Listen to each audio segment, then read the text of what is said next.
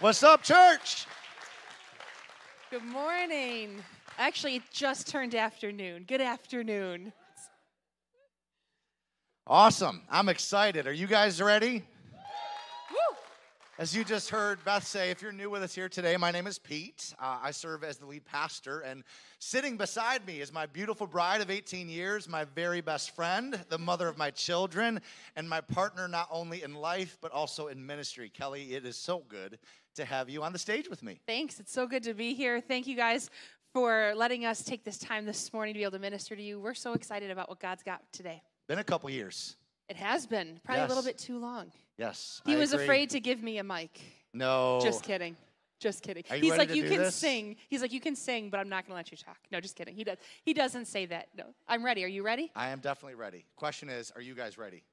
Ready. Let's go. Let's do it. Ready or not, because I don't think everybody responded there. So ready or not, we're going to go here. We're starting a brand new series, as you just heard Pastor Beth say. And if you're new to church, you're like, what's a series? Here at Life Church Buffalo, we like to do a collection of talks. We will spend anywhere from 3 to as much as 8 weeks on, a general topic, or maybe it might be a character in the Bible or a passage or a book of the Bible. And we'll park there for a few weeks and look at what God's word has to say about that topic and then figure out how we apply it to our lives. And as you just heard Pastor Beth say, the series we're starting today is called King of Hearts. What in the world do we mean by that? We're not talking about the playing card, King of Hearts. This is not a series about cards or gambling. We're talking about something very different. And at this time of the year, in the month of February, much of the focus and attention in our culture turns to romance. Valentine's Day, in case you weren't aware, is only a couple days away. So this is your friendly reminder, guys, if you haven't yet planned or purchased anything for your significant other, that you're quickly running out of time to do that. And so I've got to make a mental note myself to take care of that this week. I just need cake. Well, that makes it easy. Eileen is closed on Mondays. Cake is its own love language for Kelly. And so I will stop by Eileen's Bakery on Tuesday because they're closed on Monday to buy her a cake. Good job. Up top. Great job. But so much of the focus and attention and conversation around this time of the year turns to matters of the heart and romantic relationships. And for many people in our culture, we are largely driven by what our hearts want, whether that be love or pleasure or money or power. Something is sitting on the throne of your heart. Something or someone is the king of your heart. And a truth I want to present to you today as we kick this series off, and if you're taking notes, I would really encourage you to write this down. The king of your heart determines the course of your life. The king of your heart determines the course of your life. That's kind of the big theme, big idea of this whole series. Yeah, whatever direction that your life is headed in right now, whatever it is that you're pursuing, that's a direct reflection of what is seated on the throne of your heart. And you'll serve the king that's on the throne of your heart. So for each of us, that looks a little bit different. For some of us, it might be our career. It might be our children. It might be a relationship. Maybe there's a relationship in your life that you have just held that relationship as the number one thing, and all of your decisions flow from what that person thinks, feels, and wants. Maybe it's your appearance. Maybe it's the pursuit of a name for yourself and fame. Maybe it's the pursuit of wealth and possessions. Maybe that's the thing that you're really striving for, and you filter your decisions based off of how much money you can make and how much wealth you can accumulate. For some of us, maybe it's fear or anxiety that is dictating the things that we do, and that's what is ruling our hearts right now. Whatever that sits on the throne of your heart, you're going to serve it. That's why what Pete just said is so important. The king of your heart determines the course of your life. So who you're serving and who sits there matters. But we as Jesus followers, there's really only one person that should be on the throne of our hearts as Jesus followers, and that is Jesus. And so what does it look like for Jesus to really sit on the throne of our hearts? Because for some of you, that might even be an interesting concept of like, all right, my heart is a throne and Jesus is the king of it. We have to really unpack what that looks like. We do, because I think a lot of times, especially in postmodern culture, especially here in the West and in America, I find that the majority of Christians are completely comfortable and okay with the idea of Jesus being their Savior. The church for the last several decades has really focused heavily on Jesus as Savior. They've embraced the idea that he died to save them from the penalty of their sins and provide them with eternal life. And they're all great for that. But some of those same people maybe get their feathers ruffled a little bit or get a little bit stiff in the spine if you ask them the question like, but is he also the Lord of your life? Is he the ruler of everything in your life? Have you oriented your entire life around the lordship of Jesus? Are all of your relationships defined by the lordship of Jesus? Do you see your money as your own or as belonging to the King? And he has given you the responsibility and the privilege of stewarding his resources for his purposes. Another truth that I want to give to you today, and I would encourage you to write this one down as well. Knowing Jesus as Savior changes your eternity, but knowing Jesus as Lord changes how you live here and now. I am so grateful that he is my Savior. I'm so grateful that he has saved me from my sin. But he is and wants to be so much more than that to us. And we in the church have to regain a proper view and understanding of Jesus as Lord and King. Let me share a couple of verses with you to illustrate this. The Apostle Paul, in his letter to the church at Ephesus, writes this in Ephesians 1:20-22. God exercised this power in Christ by raising him from the dead and seating him at his right hand in the heavens, far above every rule and authority, above every power and dominion, and every title given, not only in this age, but also in the one to come. And he subjected everything under the feet of Jesus. So I want you to get this picture in your mind right now, that Jesus is right now sitting on a throne in heaven at the right hand of his Father as the preeminent sovereign ruler and king of the entire universe. And in John's vision of heaven, he saw Jesus sitting on that throne. And he wrote down and described what he saw in Revelation chapter 19, verse 16, when he said, he, Jesus, has a name written on his robe and on his thigh. And that name is this: King of Kings and Lord of Lords. This new series is going to explore what it looks like for us as Jesus followers to live lives surrendered and submitted to the lordship of Jesus, because he is the King above all kings and the Lord above all lords. He's the King of everything. The question is this, though: is he the King of your heart? Is he the King of my heart? Because the Apostle Peter wrote in 1 Peter 3:15, but in your hearts revere Christ as Lord. We are to revere or set aside or see Jesus as Lord of our hearts. We are to put him on that throne in our hearts. We are to see him as the King of our hearts, a king who has all authority. Yeah, I love this imagery of Jesus as king. And I imagine like a throne room. And so as you were talking, Pete, and even as you were preparing, I got this picture in my mind of like me bowing before a king, King Jesus. And when I do that, what I am expressing is that he has total authority and that I am submitted to him. So if he's the king of my heart, that means that he has all authority over all things heart-related for me. My mind, my will, my emotions, my desires. So what does that mean for us then as believers? And for me personally, it means that my desires are submitted to him. My passions are submitted to him. My dreams are submitted to him. My aspirations are submitted to him. How I interact with people needs to reflect who he is as my authority. And I am submitted to him. It's my life for his purpose in all things. So that's what it is. We are submitted to him and to his authority. It's my life for his purpose in all things, including in our marriages. And that's what we're going to talk a little bit about today, is what does a marriage look like when the people in it have Jesus as the king of their hearts? Because it matters and it does change things. I want to remind us all that we are first his before we are anybody else's. So we enter into a season of marriage, and I might say that Pete belongs to me and I'm his. But before I am a wife, I'm first a daughter of the King. I first belong to him. So I answer to Jesus first before I answer to my husband because I'm first his. So all of us, we belong to him before we belong to anybody else. So if we're going to talk about marriage today, we wanted to share just a little bit with you about us. Pete and I have been married almost 18 years. We'll be celebrating 18 years in May. I can't believe I've gotten to have 18 years with you. We've been together 19, and it has been quite the wild ride, and I still can't believe I get to be married to you. Aren't you lucky? I am lucky. I am.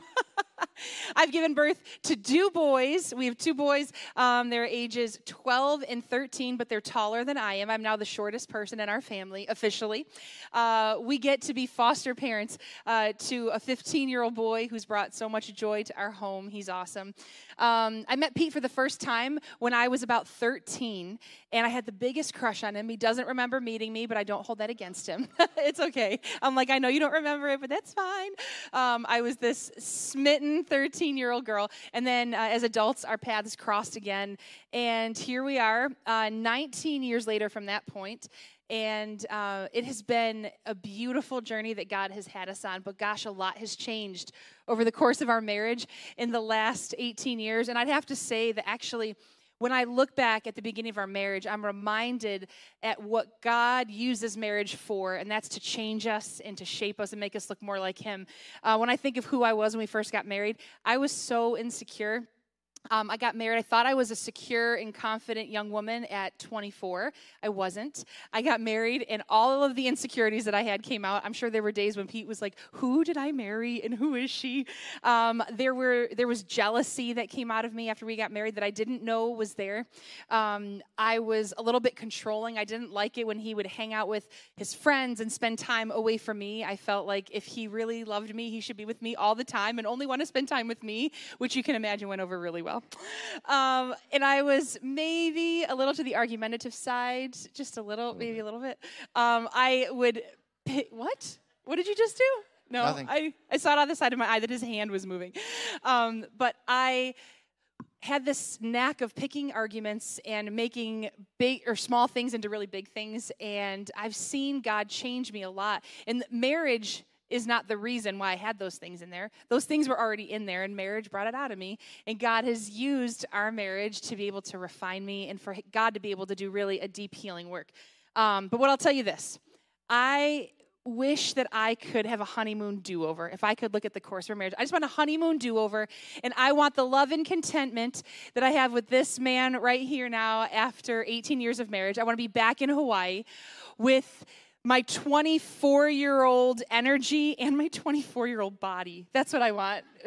That's fair? That would be fun. That's I mean, fair. seriously, though, it would be really cool because we know each other so much better now. Like, we do. When we went on our honeymoon, we were still getting to know each other, Yep. and the level of depth and contentment and fulfillment that we have now, I think would make that trip just so much more rewarding and enjoyable. Instead of arguing in our hotel room on Waikiki Beach in Honolulu, we would actually be enjoying our time together.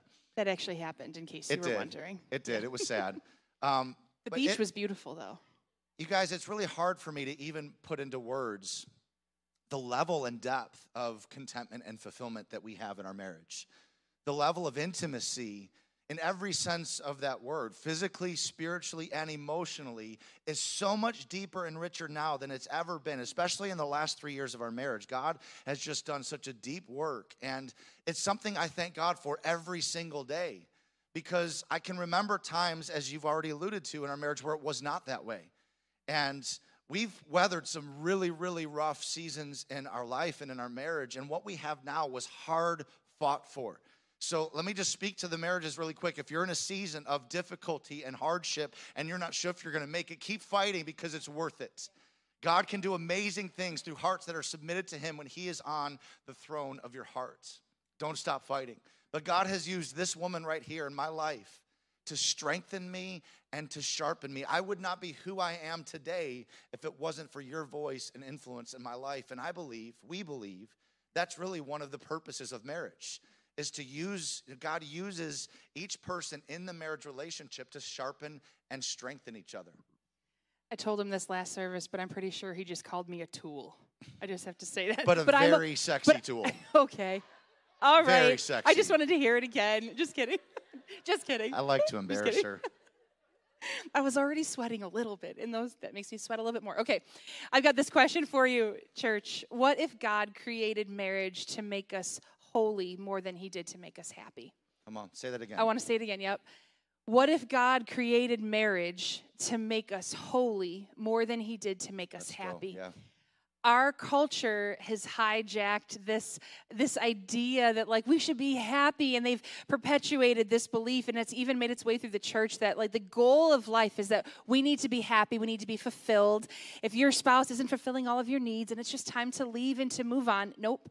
What if that was not the goal that God intended when he created marriage? What if marriage was meant to make us holy more than it was to make us happy? And, you know, I think it's true, especially and even in the church, that marriage has kind of become an idol for some of us, right?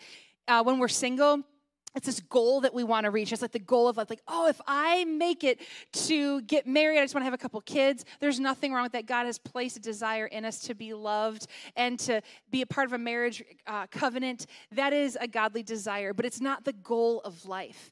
There are some of us that for a reason and for a season, God will call us out of singleness into marriage for a purpose. And that's what I want you to sit with today, is that God has called you, if you are married, he has called you into that season of marital covenant for a purpose. And so today, as we talk about what it looks like for Jesus to be the king of our hearts, and as we realize that God has created marriage to make us holy and not just happy, I want us to look at 3 things that we should strive for in our marriages as we continue to keep Jesus as king of our hearts. So the first thing that we want to share with you today is that we should be striving to love unconditionally like Jesus. Jesus, our King, gave us a commandment in John 13:34, and it says this: "A new command I give you, love one another. As I have loved you, so must you love one another." Guys, it doesn't say how I love you as your friend. It says how Jesus loves us. So how Jesus has loved you, that's how we're supposed to love one another. And it's not even a suggestion. It says, so you must love one another.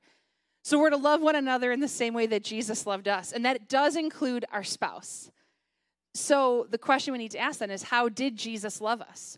Well, what I can tell you is this: Jesus came not to be served, but to serve.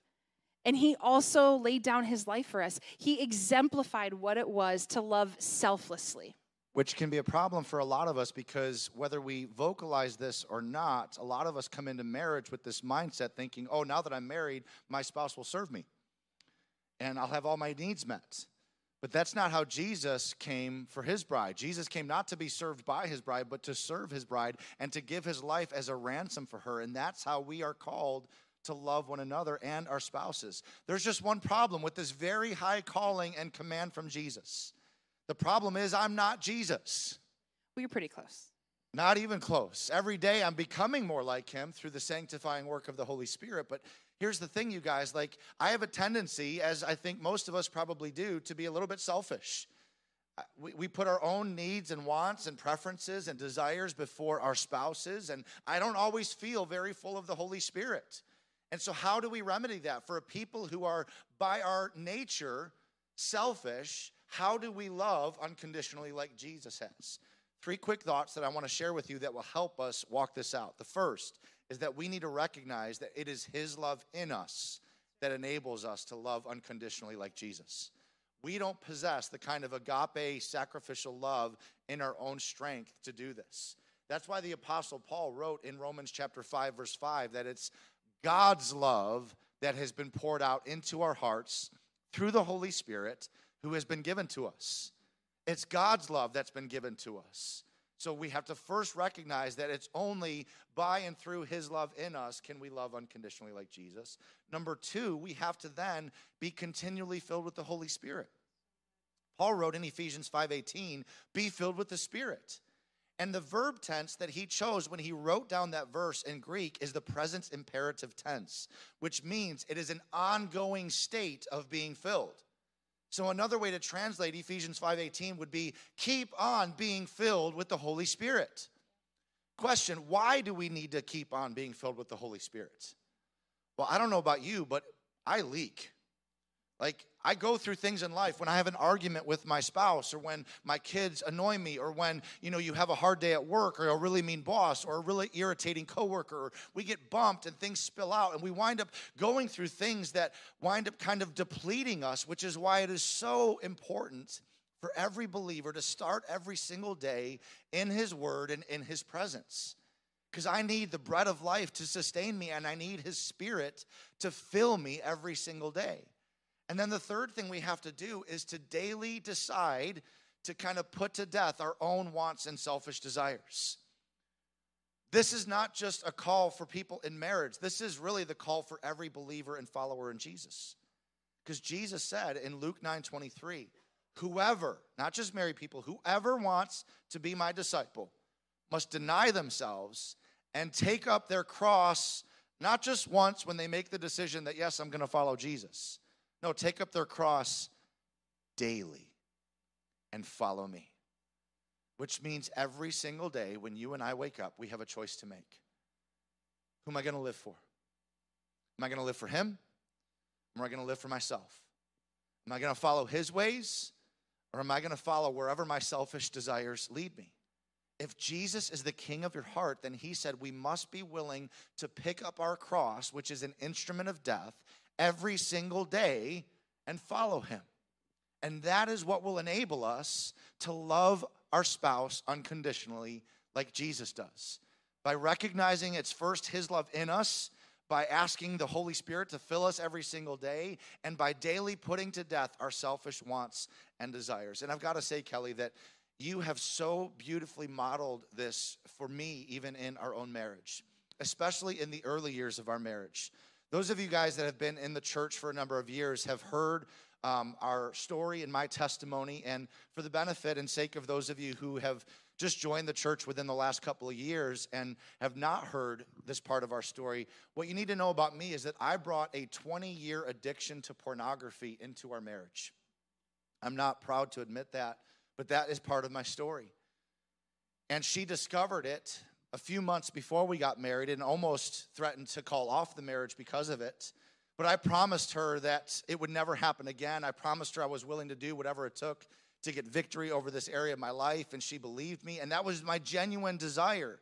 But just like any addiction, you can have the best intentions in the world, but an addiction just has a stronghold in your life. And a few weeks after I made that promise, I was looking at it again.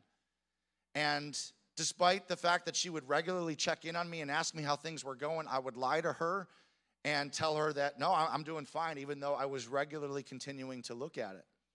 And I continued to lie to her for a year and a half into our marriage before I was deeply convicted by the Holy Spirit for being dishonest with my wife. And I was in a small group with a group of men that was focused on purity. And I was challenged by one of the guys in the group to come clean and confess to my wife. Probably one of the hardest decisions I've ever made in my life. But the aftermath of that very difficult and hard conversation where I watched your face and your heart just break at the betrayal and the deep hurt of feeling like you weren't enough for me. Why would I have to go to those images when I had you? But the way that you demonstrated the unconditional love of God towards me by realizing that I don't have it in me and my own strength. Like, God, I need your love. Holy Spirit, fill me. And I'm going to put to death my desire to get even with you, to be angry with you, to be bitter with you. And you modeled this unconditional love and forgiveness to me in a way that it was one of the things that God used in my life to bring about victory. And now here we are. It took another year and a half later, but we're going on almost 15 years of sobriety where I've been walking in victory in this area of my life because you demonstrated the unconditional love of Jesus to me. So thank you. It has been a joy. I want you to know it is a joy to be able, when we can forge through difficult things and allow the Holy Spirit to just have his work be done in us, in both of us. there is beauty in that, and it is the joy of my life to be able to see redemption and healing taking place in your life, in my life. Like, it's a beautiful thing, and marriage is one of the vehicles that God will use to be able to see healing like this take place. Pete mentioned that there was an accountability group that he was a part of. He was part of a really great community when he was in the middle of all of that, and he chose to not do life alone. And I just want to encourage all of our married couples out there, get connected to other married couples. It is important to stay closely connected for the accountability, for the community, for growing, staying rooted in your faith. And we actually do have our XO Marriage Conference coming up. So for all of our married couples that are here today, actually, if you're even dating or maybe you're engaged, it might not be a bad idea for you guys to attend as well. So there was an invite on your seat when you came in, XO Marriage Conference. It's happening on March 8th and 9th, and you can sign up. We still have the early bird special going. It's $60 a couple. Early bird special ends on Valentine's Day, and on Valentine's Day, we're actually going to be drawing a name to be able to give free admission to one of our Life Church couples here. So we have a QR code that's going to be up on the screen here in a second. If you want to take out your phone really quickly and just scan that QR code, you can enter your name and your email address, and that'll put you into a drawing for free admission to the XO conference. We would love to see you there, and we trust that that's going to be one step in helping you guys get connected to community, because it really is so important. Yeah, be intentional about investing in your marriage. So just as a reminder, the QR code on the card is for registration. The QR code on the screen is to enter into that drawing to win a free admission to the XO conference. So when Jesus is the king of your heart, we will love unconditionally like Jesus. Number 2, we will trust implicitly like Hosea. Hosea. For those of you that know the story of Hosea, he married a woman named Gomer. Isn't that a great name? I think we should bring back some Bible names. If your name is Gomer here today, it's a beautiful name. It's just a very unique one. But Hosea and Gomer, it's a perplexing story that we see in the Old Testament. And God told Hosea to marry a woman who was a harlot or a prostitute. And he knew that that woman would not be faithful to Hosea. He knew that. But the purpose of this marriage, God was asking Hosea to do this because God was trying to paint a picture to the Israelites, who were God's people, that they, like Gomer, were unfaithful. But God wanted to show them that he, like Hosea, would remain faithful to them. So it was this beautiful picture that God was trying to paint.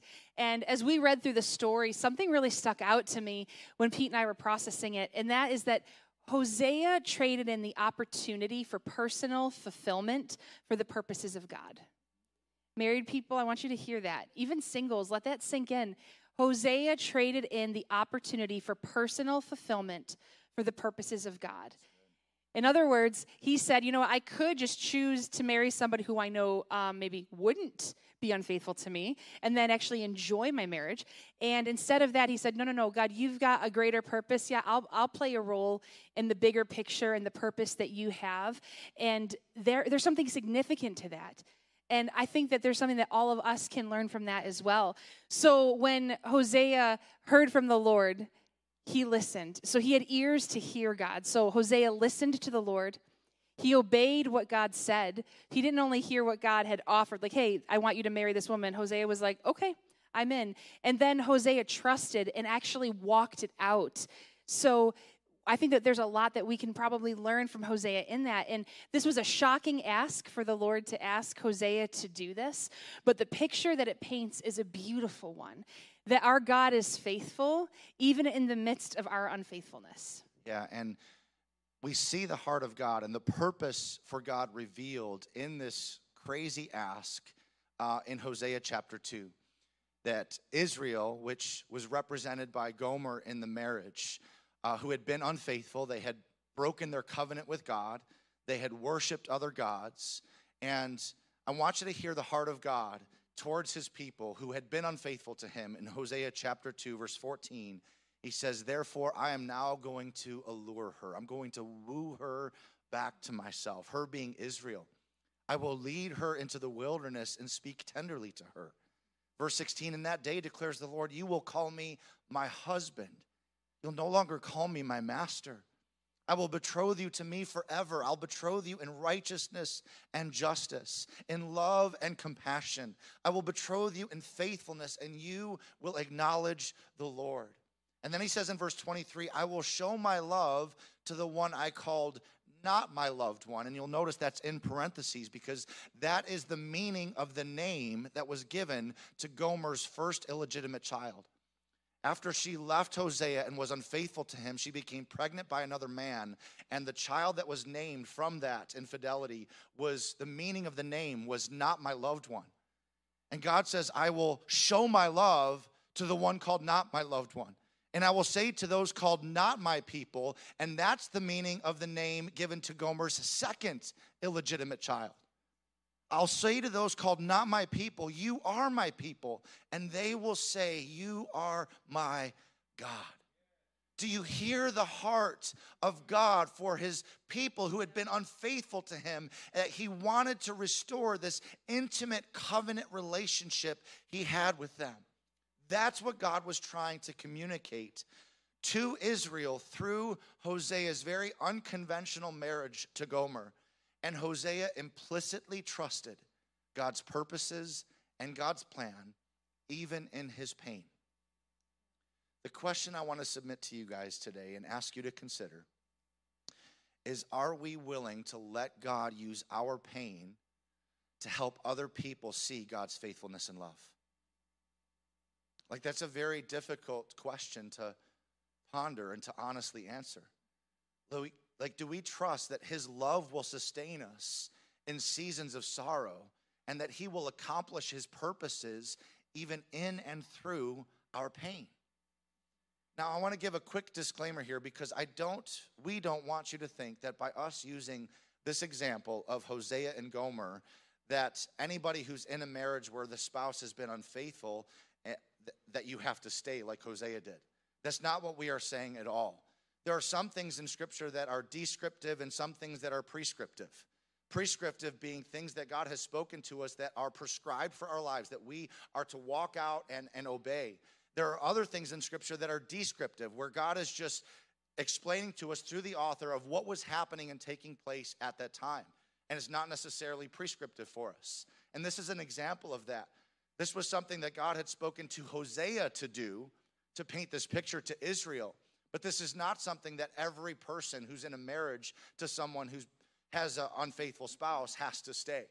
In fact, Jesus himself said that except for adultery, a man should not divorce his wife. So adultery and infidelity is actually one of the things that the Bible gives as an allowance for divorce. So I just wanted to make that clear.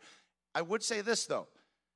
Don't assume that if there has been infidelity, that you would just automatically rush to divorce. Because I believe God's heart is always for restoration and reconciliation first. If the spouse who has betrayed the covenant is repentant and comes to the table and asks for forgiveness, and if the one who has been betrayed is willing to offer forgiveness, and they together work on the very long and difficult process of rebuilding and restoring trust, to me that is an example and an opportunity for God to showcase his heart for restoration. So I wanted to make that clear, that not everyone who's in a situation where there's been infidelity has to stay like Hosea did, but don't rush to divorce as your only option either. So good. Yeah, Ephesians 5 actually reminds us that marriage has the potential to be a reflection of how Christ loved the church, and that's a great example of that. So Christ is our standard. The way that he has loved us, that's the standard. And we have the opportunity to showcase that in our marriage and how they play out. And so, as we consider the story of Hosea and Gomer, just remember that God is painting a picture with the story of your life, and people are watching. You've got kids that are watching, family members that are watching, neighbors that are watching. That's not putting pressure on you. That's reminding you of the opportunity that you have to allow your marriage to reflect the same love that Christ has for his church. We have this incredible opportunity there.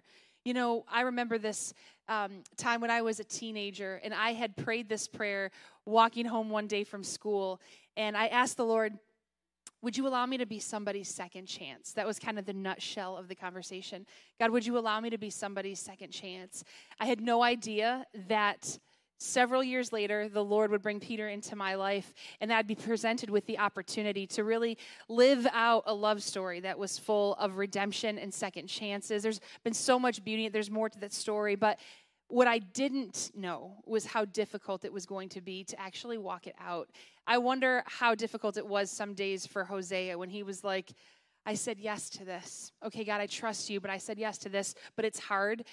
I had some of those days too early on in our marriage. Pete just shared a little bit of some of the struggles that he dealt with, and I had things of my own that I was struggling with, and walking out what it looked like to be somebody's second chance, I had to sort through all of my expectations and my fears and my projections of what I thought that should look like. And I had to fight against holding Pete's past against him. That's ugly stuff. Like, that's ugly parts of my heart that I'm not proud of. But I had to be intentional about letting the Holy Spirit work in me to not hold his past against him. And it took probably the better part of 10 years for me to really settle into embracing the purpose for our marriage, like the bigger, the grander scheme that God was working in our marriage. Because at around that 10-year mark, I remember the day that we had a really intense conversation that went into the wee hours of the morning, and it was very apparent that God was really forging healing in us. He was completing some redemption that was there. He was healing us, and he was showing us this unconditional love of his son to each of us through one another. And so it took the better part of 10 years, though, to get to that point. And what we've realized over these years is that when we trust God's plan for our marriage, we can find purpose for our marriage. If our goal is not just to be happy and to be satisfied, but rather a bigger purpose, it actually gives us something extra to fight for, doesn't it? And so there has been some purpose that we've discovered along the way that has really transformed the way that we've lived out our marriage. Okay, so we've talked about loving unconditionally like Jesus. We've talked about trusting implicitly like Hosea. We also want to encourage everybody to live missionally like Priscilla and Aquila. Guys, I love these Bible names. I'm sure there's nobody here today whose name is Aquila. Aquila, anybody? No? You could laugh a little. It's okay. I'm laughing inside. All right, this New Testament couple was named 6 times in the Bible. And every time that they were named, their names are actually mentioned together, which means that they were on mission together. They were doing life together. They were actively engaged in the New Testament church and the spreading of the gospel and all of the work of the early church. It's really beautiful. Yeah, just as we get ready to wrap up this last point, a couple things that we wanted to share with you about Priscilla and Aquila so that it can kind of connect to your story is that Acts 18 tells us that they were ordinary people, like they were tent makers by trade. These were not vocational ministers. They were not professional pastors. They had a job. They had responsibilities. They had to go to work. They had to pay bills. And so, they were ordinary people just like you and me, and they were courageously committed to the gospel. Paul writes in Romans 16 that he says, give my greetings to Priscilla and Aquila, my co-workers in the ministry of Christ Jesus. In fact, they once risked their lives for me. I'm thankful to them, and so are all of the Gentile churches. See, what we know about Paul is that he was called by Jesus to take the gospel to all of the Gentiles, to spread the gospel and the message of Jesus and travel all over the known world, evangelizing, preaching, planting churches. And by doing that, he got himself into some trouble more than once. His life was threatened on numerous occasions because of his boldness in declaring the message of Jesus. And Priscilla and Aquila were so committed to the cause of Christ and to the gospel message that they literally risked their lives to help Paul do what he was called to do. That can be any one of us. How committed are we to the cause of Christ and to the gospel? Yeah, and they were also committed to the cause of Christ by discipling people. We read about this in Acts 18, verses 24 through 26. This is what it reads. Meanwhile, a Jew named Apollos, an eloquent speaker who knew the scriptures well, had arrived in Ephesus from Alexandria in Egypt. He had been taught the way of the Lord, and he taught others about Jesus with an enthusiastic spirit and accuracy. However, he only knew about John's baptism. When Priscilla and Aquila heard him preaching boldly in the synagogue, they took him aside and explained the way of God even more accurately. I love this picture of this couple that has experienced Apollo's teaching, but cares so deeply about people having a deep and thorough understanding of the work of Jesus and the work of the Spirit that they said, you know what, let's just go a little deeper. I'm going to explain a couple things more. You're doing great. You're enthusiastic. It's accurate. We just want to make sure that you completely understand. And church, we have that same opportunity. As married couples, we can be on mission together, living missionally and helping to disciple people, helping to deepen the understanding of Jesus and who he is. They were also hospitable. We read in 1 Corinthians 16:19 that Aquila and Priscilla greet you warmly in the Lord, and so does the church that meets at their house. They had a church that met in their house. So they were not only discipling, like we saw in Acts over here, but they also had people in their home that they were discipling, and they were teaching, and they'd opened their doors to. And listen, I know that not all of us are going to have a church in our home, and that is okay. Some of you might. But if you don't have a church in your home, it doesn't mean that you can't open up the doors of your home and be hospitable and take discipling seriously. Listen, all of you get to experience Pete and I on Sunday mornings when we're here, and there's hundreds of people here. But what you may or may not know is that we regularly do open our home to people for the purpose of discipling in relationship and doing life together. We've, for the better part of 12 years, have been part of a small group. And that has been a source of strength for us, a source of accountability. We've been participating in helping to disciple people, even one-on-one, and that is something that all of you can do as well. These were ordinary people that lived on mission. You know, I remember at the end of Pete's and my wedding reception 18 years ago, the night was just about wrapping up, and one of the guests that we had invited asked if he could speak to Pete and I privately, and we were like, yeah, absolutely. And he shared with us, he just said, guys, I just felt like the Lord gave me a word for you, and I wanted to share it with you. And it was the end of our wedding reception, and he said, today during your wedding ceremony, the Lord spoke to me that there was a greater purpose that he's bringing you together for. And you don't even fully understand it, but in about 6-ish months, you will. And guys, 6 months later, Life Church was planted. We had no idea that that was part of what God was writing. But when I sit here 18 years later, this is what I realize. At the very inception of a marriage, God had a purpose. And it has nothing to do with me or with him or with us. He said, no, I have a need. And there's a bigger plan, bigger purpose that I'm going to need to accomplish. And so, okay, I've got a marriage over here. Okay, good. This is the purpose for that marriage. Thank God that in the moments of our marriage, when things were less than satisfying, less than happy, and less than fulfilling, neither of us ran to the door to walk out. Guys, I want to remind you that there is a greater purpose that God has called you together for. Maybe you're here today and you came in today and you're in that season of your marriage, maybe where things have been difficult. And maybe as a married couple, you've actually asked the question, I probably got it wrong. I just married the wrong person. No, you didn't. I want to tell you, God has a purpose for your marriage. In the weeks leading up to today, as we've been praying and preparing for today, I've been sharing with Pete that I've had this word that has not let me go, that I knew that I wanted to share with every married couple that would be in attendance this morning. And I want to share it with you as well. The word is consecration. I know we've heard about consecration during our days of prayer and fasting that we just did in January.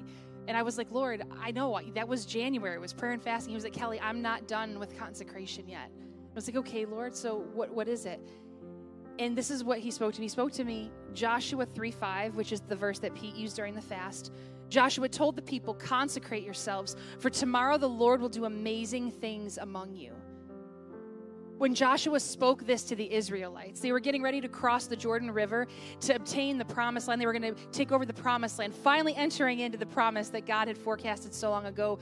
That's what was ahead of them. But what was behind them was 40 years in the wilderness. In the wilderness, the Israelites experienced a lot of things. Hard things, grumbling, complaining. They also experienced some miraculous things. They saw some miracles. It was a bunch of highs and lows, but it was a difficult season, all without reach of the promise. I can imagine that some of them were pretty weary.